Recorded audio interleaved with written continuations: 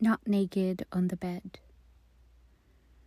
Your beauty, nude, not naked on the bed, is far more a gift than I ever expected. I watch languor recline in your wise grey eyes, while slate hummingbirds carved as earrings dangle from golden hooks. I quiver in your breath, and the ceiling fan halts in that instant.